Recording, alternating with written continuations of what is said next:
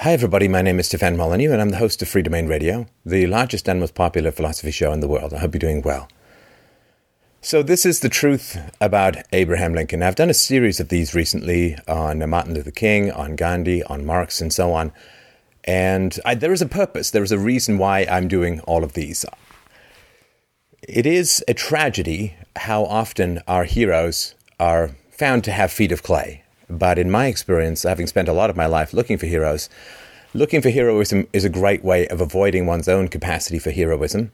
And so I hope that this series is of use to you. I certainly know that it's been important to me throughout my intellectual development to come to a clear historical, moral, and empirical assessment of the people that our culture and our government calls heroes, also that our intellectuals call heroes.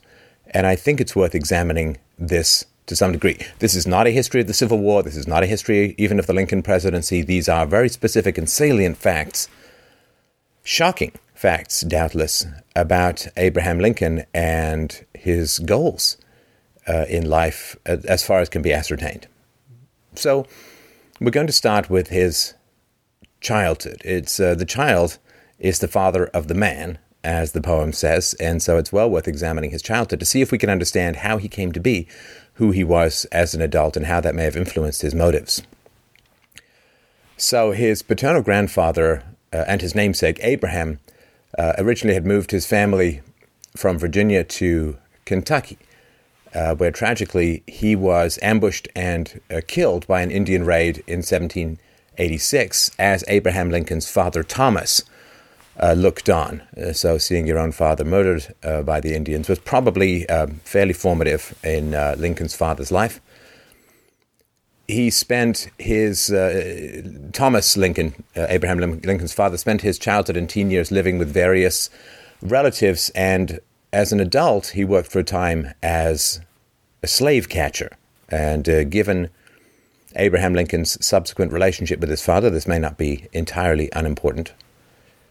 He was not a brilliant man, but he had kind of dogged persistence to him, and he actually accumulated two farms of a couple of hundred acres each before people found out that he hadn't filled out the proper paperwork, and therefore his farm was taken away from him after a legal battle, and he went out into the wilderness to start again. Thomas Lincoln, Abraham's father, was, even by the standards of the time, a brutal father. He was reported to have beaten Abraham repeatedly and mercilessly, and this was a pretty brutal. Abraham Lincoln grew up in the log cabin with very little education, and a school opened up nearby, and his mother said, you got to go to school, but it was so far away. It took between 2.5 and 3 hours to walk each way, and the school did not last very long. Later on, Abraham Lincoln pointed out that his education as a child had not exceeded 12 months the entire time. Sort of reminds me of Shakespeare, who went to school for 12 weeks a year and still managed to polish off a few decent iambic pentameter couplets. When Abraham Lincoln was 9, his mother died of milk sickness. This happens when a cow eats a poisonous plant. The poison then goes through the cow, and if some people who ingest the milk get sick and die, his mother died, I would assume, in significant pain and perhaps lingering. This was pretty horrendous. Now, when Abraham Lincoln's mother died, his father left Abraham and his sister Nancy. Abraham was 9 and his sister was 11 in the log cabin with some supplies, mostly dried berries that Nancy had picked. And he went to go and find a new wife. And this was just horrendous. The children had very little to eat after their father left, just some dried berries that I mentioned had been stored away by Nancy. A neighbor who stopped by reported that the children were filthy, half-starved, and that the house was in a terrible condition. And this abandonment by their father lasted for 6 months. And of course, the children didn't know it was going to be 6 months. They simply knew that their father had gone away. And imagine, this is really out in the wilderness. And you're frightened to go out. There are coyotes, there are bears, and wolves, and no neighbors for miles and miles around. No help of course, of any kind, and you don't know if your father is coming back. And this went on for half a year. I can't conceive of how terrifying and frustrating this must have been for the children. This is a truly terrifying amount of childhood trauma that he went through. And this is long before, things like talk therapy and so on. So this had significant effects, I would argue, on his adult state of mind and on his subsequent permanent separation from his father. So he never quite seemed to get along hugely well with his new stepmother, Sarah. His father did come back with a wife. He provided for her after his father died, Lincoln did, but he never introduced his stepmother to his wife and children. And when he married Mary Todd, his wife, neither Thomas, his father, nor Sarah, his stepmother, were invited to the wedding, so we can assume things were somewhat frosty. And this is, I think, important. So he left home as a young man, and now he was farmed out by his father to go and work on other people's farms, and he had to remit all of his income that he got from working on other people's farms to his father, which was an accepted and legal practice at the time, but probably did not endear him to his father much, if at all. So he had very little to no contact with his father after Abraham left home. Sometimes he would send him small sums of money, but he never invited his father to visit him or his family. And in the winter of 1850 to 1851, Lincoln's father, Thomas, became seriously ill. And as so often happens with people, the moral horror of history catches up with us in a fist of ash. And we regret the wrongs that we have done in the past when we face our own mortality. Thomas wrote many letters to Abraham Lincoln, but Abraham Lincoln did not answer them. And finally, he wrote to a third party in a January 12th, 1851 letter. He wrote, "Say to him, my father, that if we could meet now, it is doubtful whether it would not be more painful than pleasant. But that if it is to be his lot to go now, he will soon have a joyous meeting with many loved ones gone before."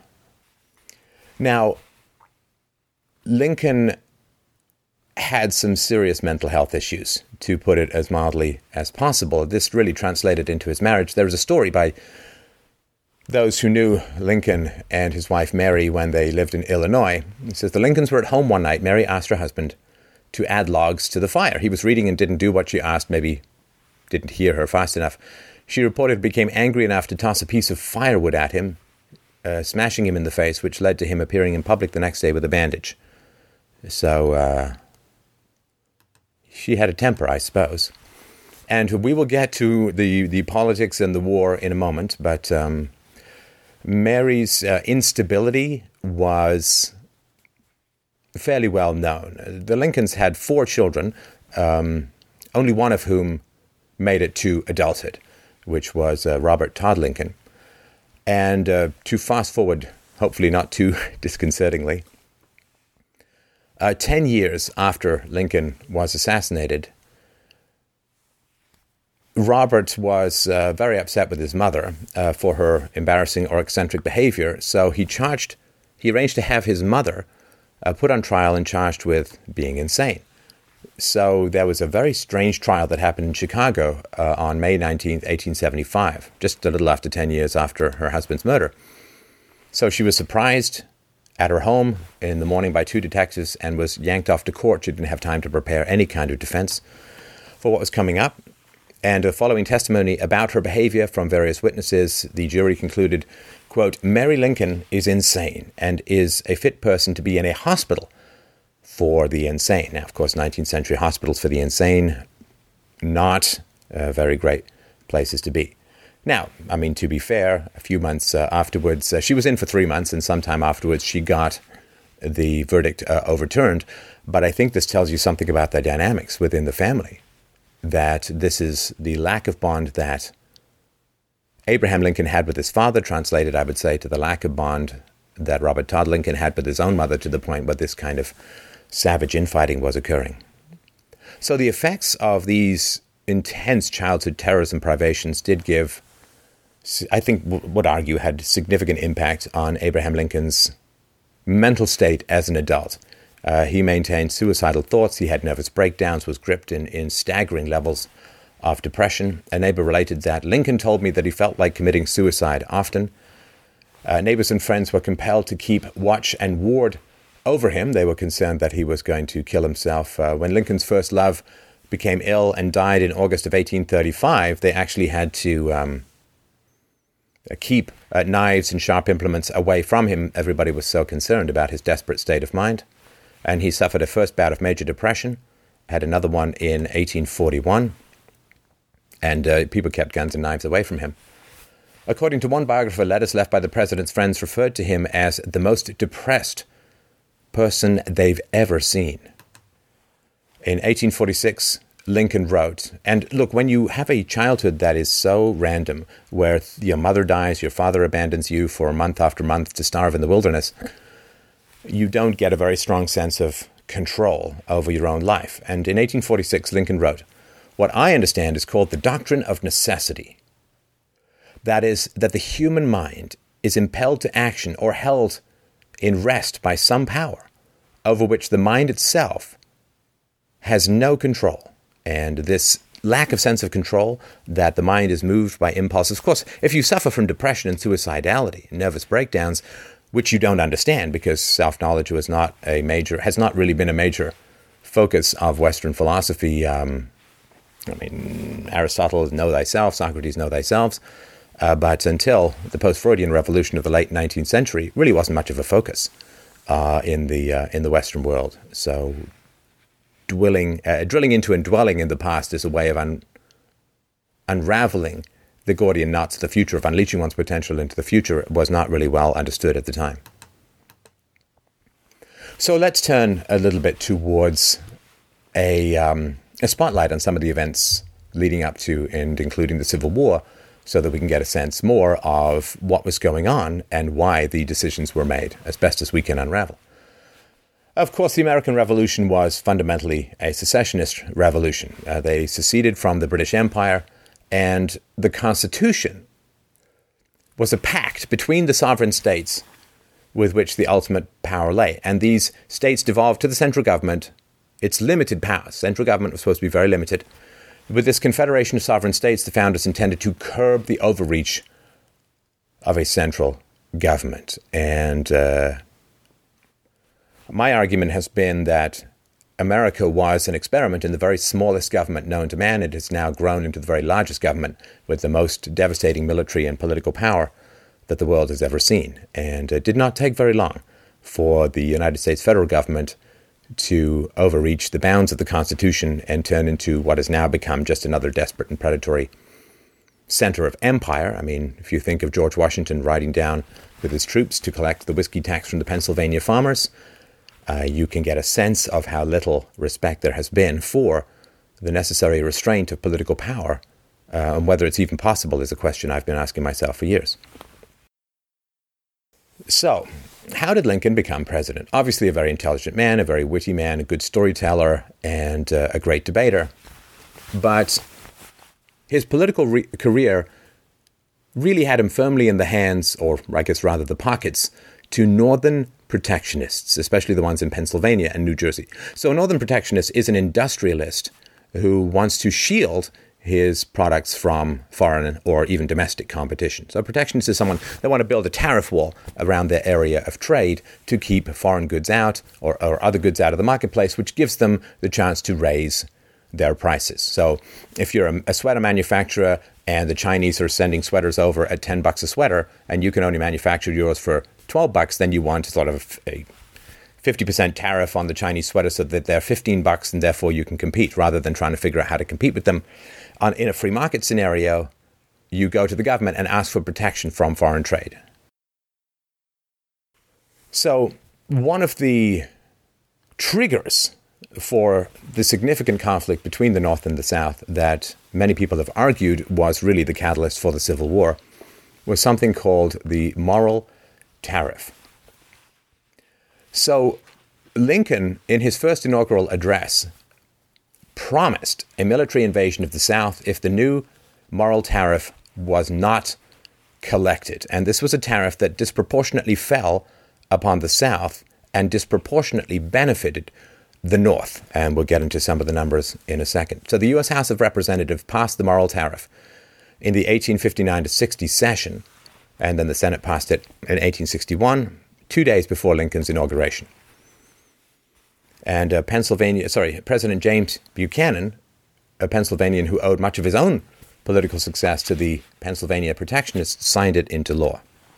The bill immediately raised the average tariff rate from about 15% to 37.5%, and with a greatly expanded list of covered items. The tax burden would almost triple, and soon thereafter, a second tariff increased the average rate to just over 47% tax on goods. This was catastrophic. And just to sort of mention, the union between business and the state is so inevitable. Once the government has the power to benefit certain economic sectors at the expense almost always of the general consumer and through debt of the unborn, it's going to happen.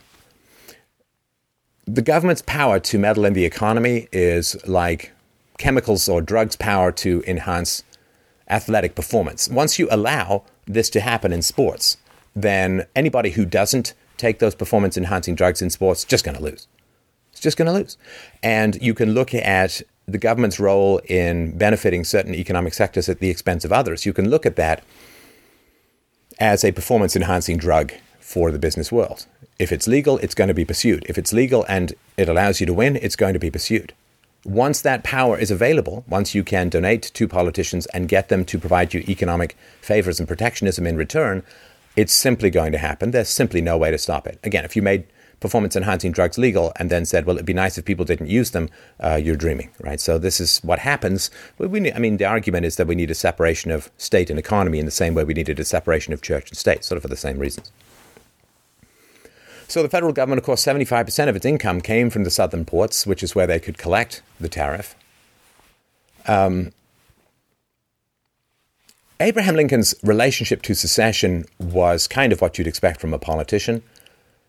He actually coaxed West Virginia into seceding from Virginia in order to gain 2 senators who were going to vote his way. His relationship to slavery was quite complex. His wife's family in Kentucky were large plantation owners and kept many slaves, which of course was the foundation of her wealth. Lincoln had the typical corruptions of politicians as a whole. He signed the Rail Act after ensuring that his property in Iowa would be the hub of the rail system, thus massively increasing its value. But to return to the tariff, so the northern states were very densely populated relative to the South, which had, these big sprawling plantations and farms.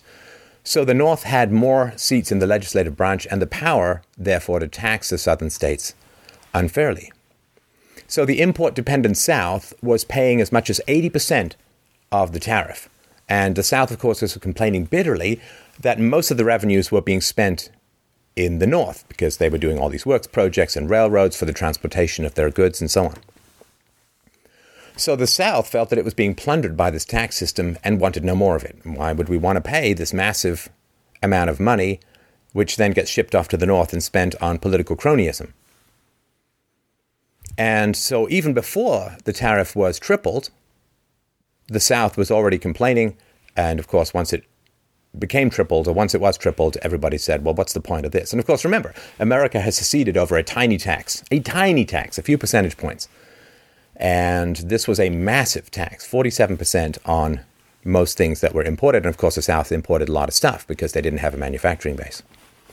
So what Lincoln said in his inaugural, what did he say? He said, the power confided in me will be used to hold, occupy, and possess the property and places belonging to the government, and to collect the duties and imposts. But beyond what may be necessary for these objects, there will be no invasion, no using force against or among the people anywhere. So basically saying, I'm going to invade and use force to collect this tax, this tariff. So, as mentioned, the South paid the bulk of the taxes. The North enjoyed the benefits of pork barrel spending. The North outnumbered the South in Congress and could actually pass whatever measures it wanted without a single Southern vote. So the North could unilaterally impose its will on the South without a single Southern vote. Lincoln himself was elected without a single Southern vote. So it's not like they felt any particular loyalty towards Lincoln. And given that there were still people alive who'd been alive during the Revolution, it was kind of hard to argue that you should never secede because taxes are being raised unjustly, which really was the foundation of the entire American experiment. And,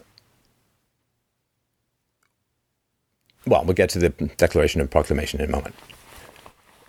So, to fast forward, and we'll get into more of the details of the war, but I just want to go to the end. So we're looking at sort of the events that led up to it. In 1866, slavery was ended with the 13th Amendment, but at the cost of 620,000 lives. And some people have argued that the cost of life goes actually north of 800,000. And hundreds of thousands more of those people were crippled for life. And the Civil War destroyed almost half of the entire wealth of America. Just astounding. These wars are so staggering in cost. I mean, the First World War, with 10 million dead, destroyed almost all of the economic gains of the Industrial Revolution, almost down to the penny. It's astonishing. And was it necessary? Well, as I argued in a recent video that I did, the truth about slavery, I mean, dozens of other countries, Argentina, Colombia, Chile, all of Central America, Mexico, Bolivia, Uruguay, the French and Danish colonies, Ecuador, Peru, Venezuela, they all ended slavery peacefully during the first 60 years of the 19th century. Why not the United States? Well, if the war was not about slavery, then that would explain why not. If you really wanted to end slavery in America, you could have had the federal government pay the slave owners, as what happened in England and throughout the empire. You would pay the slave owners for their slaves and set them free. Certainly would have been a lot cheaper than the war. So, what was the North's attitude towards race? Well, many northern states adopted laws like Indiana's, which prohibited blacks and mulattoes from entering the state. They did not recognize contracts with blacks. They fined employees who encouraged black employees to enter the state. They prohibited blacks from voting or marrying white persons, which was punishable by imprisonment, or testifying in court against white persons. So you could accuse a black and he would not even, or she would not even be allowed his or her day in court. Illinois, the land of Lincoln, prohibited the immigration of black persons into the state.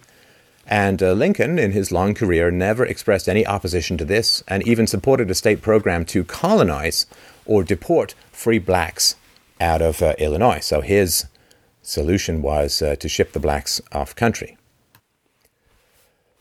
There is a strong argument, whether it's conclusive, I will leave to your judgment. There is a strong argument that slavery was actually more secure in the Union than out of it. In other words, if the South had seceded, slavery would have ended very quickly. And both Confederate Vice President Alexander Stephens and the preeminent abolitionist William Lloyd Garrison believed that slavery was, quote, more secure in the Union than out of it. This is partly because of something called the Fugitive Slave Act, which Lincoln wholeheartedly supported. This act compelled the northern states to capture runaway slaves. Now, they were provided due process, but local magistrates were paid $10 for returning a slave to his owner and only $5 for granting him freedom. Let me stroke my beard and wonder which way these courts would vote. So this basically was a massive federal subsidy to prop up the institution of slavery and would have become defunct with secession. In other words, if the South had seceded, then there would be no financial incentive, no laws compelling the return of slaves to the South. As soon as they made it across the border, they would have been free. And this is why Garrison and other northern abolitionists, they wanted the South to secede from the northern states to get rid of these kinds of subsidies, thus bringing about the economic, therefore peaceful end to slavery. Now, Lincoln and his political views. So people, of course, argue that Lincoln was very pro-freedom, pro-individualism, which is why he didn't like slavery. Really not the case at all. Running on protectionism is running to benefit very significant and powerful economic interests, large corporations, mining companies, railroad companies, and so on, at the expense of the general population. And he first ran for the Illinois legislature in 1832, and he said, "My politics are short and sweet, like the old woman's dance." I don't know what that means. "I am in favor of a national bank." Ooh! Not good. In favor of the internal improvements system and a high protective tariff. Probably what got him the interest of the protectionists. So these three things, protectionism, government subsidies to railroad and canal building companies, and central banking, were called the American system by Henry Clay. Economists kind of have another word for it, mercantilism, which is where the central bank gets to make up money out of thin air, basically the 19th century equivalent of typing whatever they want into their own bank accounts and shielding domestic industries from foreign competition and buying political donations by returning voters' money to very concentrated economic concerns. Not a free trader, not an individualist, certainly had nothing in common with the Founding Fathers as far as all of that stuff went. Now, the war starts, and again, the argument that's being made by many people, including me, remember, I'm just funneling information forward. I have my opinions, but I'm trying to keep them at least to some degree to myself. So what happened during the war? Well, there were 600,000 to 800,000 deaths, hundreds of thousands of maimings, the destruction of half the U.S. economy, and Lincoln unconstitutionally conducted a war without the consent of Congress. I mean, there's been very few wars that Congress has actually approved of in the 100-plus wars of the American Empire. This would be one of them. He suspended habeas corpus for the duration of the war. He conscripted railroads and censored telegraph lines, I guess a very early NSA. Lincoln imprisoned without trial some 30,000 Northern citizens for merely voicing opposition to the war. At least that's the cover story. Of course, if you don't give them a trial, you don't know if they're innocent or guilty of voicing opposition to the war. But he imprisoned without trial 30,000 Northern citizens, of course, in a much smaller population than America has today. Lincoln deported a member of Congress, Clement L. Vallandigham of Ohio, for opposing Lincoln's income tax proposal at a Democratic Party political rally. Had the man deported. Lincoln closed down hundreds of Northern newspapers and imprisoned their editors for questioning his war policies. Really shocking stuff. I mean, this is pure fascism, naked blade state power. He ordered federal troops to intimidate voters into voting Republican and intentionally waged war against civilians. And even by the rules of war at the time, this was not even remotely good. According to Mark Neely, author of Fate and Liberty, there were more than 13,000 arrests of Northern civilians after Lincoln had unconstitutionally suspended the writ of habeas corpus, including dozens, if not hundreds, of newspaper editors and owners who were critical of the Lincoln administration. Neely gives an account in his book of how Lincoln's military became quite proficient at torturing Northern civilians who'd been arbitrarily arrested without a warrant. On page 110 of Fate and Liberty, he writes, quote, "Handcuffs and hanging by the wrists were rare, but in that summer of 1863, the Army had developed a water torture that came to be used routinely." Upon learning of the use of torture, not one member of the Lincoln administration, including Lincoln himself, expressed any personal outrage or personal feeling at all over it, including Lincoln's Secretary of State, William Seward. Now, habeas corpus may be suspended in times of emergency, but the Constitution is silent on who may suspend the writ. Sort of an important thing to try and figure out. Lincoln simply took that power on himself without constitutional authority. He imprisoned members of the Maryland legislature who opposed his war in the South.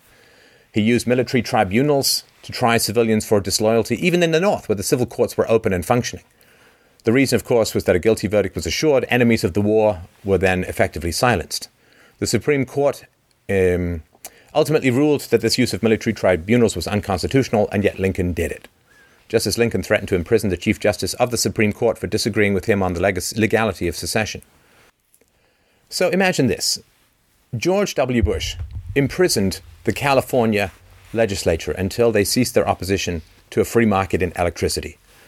George W. Bush would have shut down the Wall Street Journal and lock up its editors because the journal has at times been critical of Bush. This is pretty shocking stuff, even by the standards of the time. So he did, of course, impose the protectionist tariffs. The second part of the mercantilist platform centralized banking was achieved with the National Currency Acts of 1863 and 1864. And of course, when the government gets the power to create its own currency, there's a virtual explosion of government subsidies to railroads and other businesses that bankrolled the Republican Party. The inevitable consequence was the notorious corruption of the Grant administration.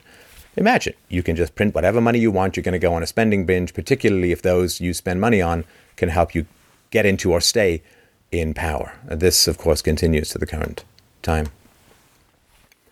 Now, the Emancipation Proclamation was supposed to have freed the slaves, but the reality is that it really should be more realistically viewed as a destabilizing tactic to disrupt the opposing states in the Civil War, the Southern states.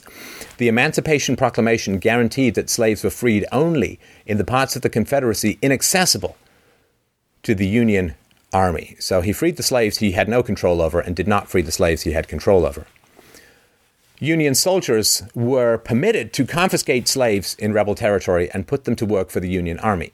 I don't know about you, I'd rather be a slave than conscripted into the American Civil War. So in areas loyal to the Union, slaves were not emancipated. And it was not a principle. It was a military tactic to disrupt the Southern states. Of course, after the war, Lincoln offered little land to the freed men, to the freed slaves. Most of the land was parceled off to his constituent power bases, the railroad and mining companies. It's just the same corruption that goes on and on. Another little mention of Lincoln's nature, which is often not talked about in history books. In 1862, there was a small, I guess you could call it, quote, war between federal soldiers and the Santee Sioux Indians of Minnesota. At the end of the hostilities, over 300 Indians who were just around, not necessarily part of the fighting, were arrested. They were imprisoned and they were scheduled to be executed after military, quote, trials that lasted about 10 minutes each. Lincoln was fearful that the European powers might be encouraged to be more supportive of the Confederacy if they learned of the mass execution of over 300 men whose guilt had not been proven beyond a reasonable doubt. So he pared the number down to just 39, lied about it. Now, this was the largest mass execution in American history. Have you ever heard about it? Well, no. It happened under Lincoln's watch, and Lincoln deliberately deflated the figures in order to avoid any condemnation from the European powers. I think that stands for itself. So, since secession, or the right of secession, was at the root of the Civil War, what did Lincoln think about the right of secession? So, this is what he said, which was pro-Declaration of Independence. He said, "The expression of that principle, political freedom, in our Declaration of Independence was most happy and fortunate. Without this, as well as with it, we could have declared our independence of Great Britain, but without it, we could not, I think, have secured our free government and consequent prosperity." So, it's a good thing. Once he gets into power, it's a little bit different. In 1864, he issued the following order.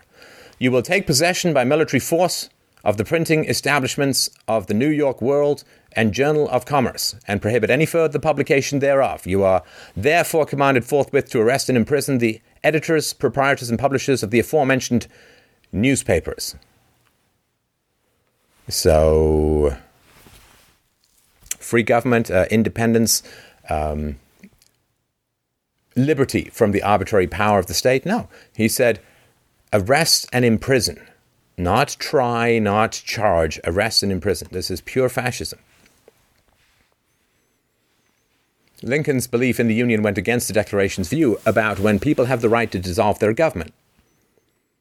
In January 1848, he said, "Any people, anywhere, being inclined and having the power, have the right to rise up and shake off the existing government and form a new one that suits them better." Well, unless they're in the South and aren't paying the kind of tariffs that the North can use to buy off special interest groups in the economy in return for their support of political power. So again, this is just what people say. What they actually do is very, very different, particularly in politics. In Lincoln's 1860 inaugural address, he said, "I have no purpose, directly or indirectly, to interfere with the institution of slavery in the states where it exists. I believe I have no lawful right to do so, and I have no inclination to do so." 1860. 2 years later, President Lincoln wrote, "My paramount objective in this struggle is to save the Union, and it is not either to save or to destroy slavery. If I could save the Union without freeing any slave, I would do it. And if I could save it by freeing some and leaving others alone, I would also do that. What I do about slavery and the colored race, I do because I believe it helps to save the Union." That was what he wrote in a letter. In 1858, Lincoln had written, "I am not, nor have ever been, in favor of bringing about in any way the social and political equality of the white and black races. I am not, nor have ever been, in favor of making voters or jurors of Negroes, nor of qualifying them to hold office, nor to intermarry with white people.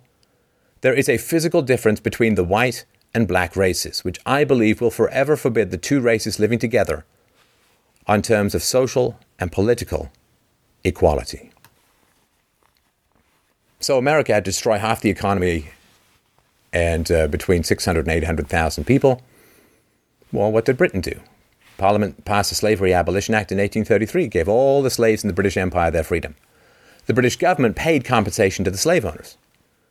And the amount that the plantation owners received depended on the number of slaves they had. For example, the Bishop of Exeter had 665 slaves that were freed, so he got £12,700.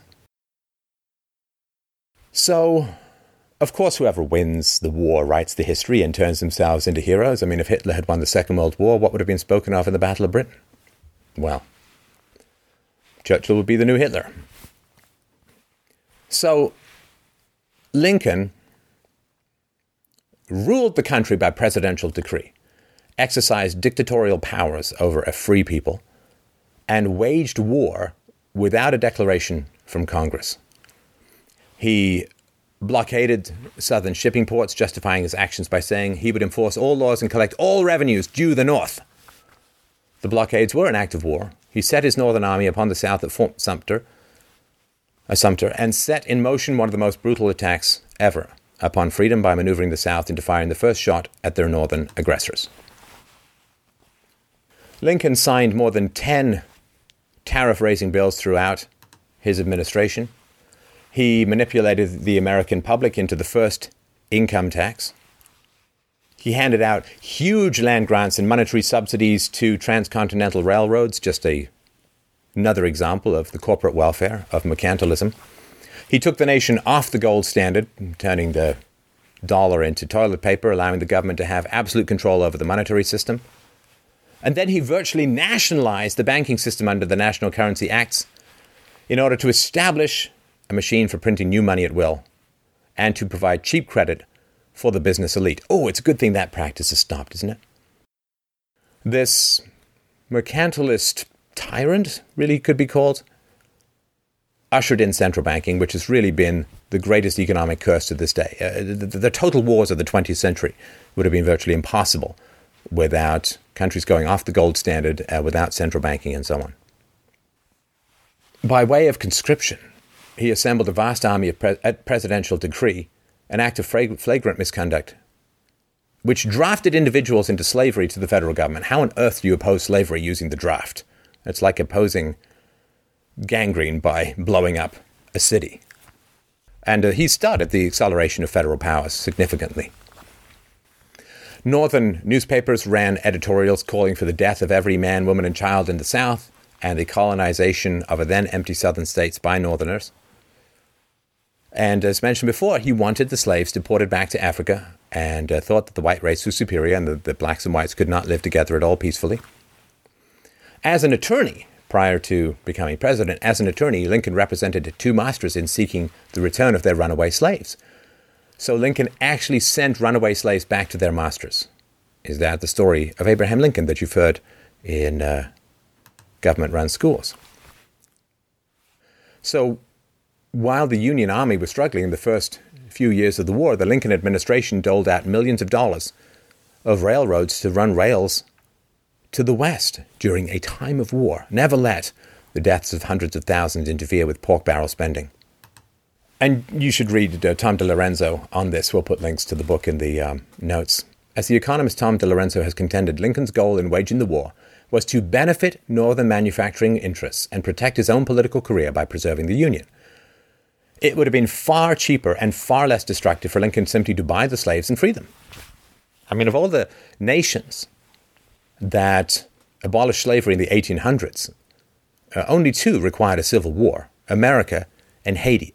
Absolutely unnecessary. Of course, it must be remembered that Lincoln did not free any slaves. The Emancipation Proclamation did not apply to the border states that Lincoln needed to keep in the Union, Maryland and Kentucky, for example.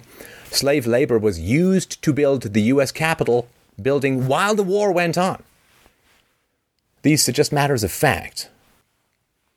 And of course, there was nothing new about the South wanting to secede. This had come up many times before. At the Hartford Convention in 1814, several northern states, among them Massachusetts, vowed to secede because of their opposition to the War of 1812. 48 years later, Massachusetts would not allow the South to secede. They wanted to secede, and then the South was not allowed to do so. This obsession with the Union is a bit confusing. What does it matter if a Union disintegrates? What does it matter if the South secedes? Since the North wasn't ending slavery anyway, and I'm sure the slaves would rather not die by being drafted involuntarily into the army. I mean, let's say that the European Union fragments tomorrow. Is that worth waging war that killed millions of Europeans over? Of course not. I mean, the very formation of the European Union represented a change in the relationships between the member states. Is that worth waging a war over? No. Political configurations come and go all the time. 9 out of 10 of the people of the North were opposed to forcing South Carolina to remain in the Union, which is why you had to have a draft. They didn't care if the South seceded, not to the point where they're willing to go and die for that. I mean, this is literally forcing people into human shredding machines at bayonet point, and it's, of course, referred to as some sort of heroism. As of 1857, writes Roy Bassler, the editor of Lincoln's collected works, Lincoln had rarely ever mentioned the issue of slavery.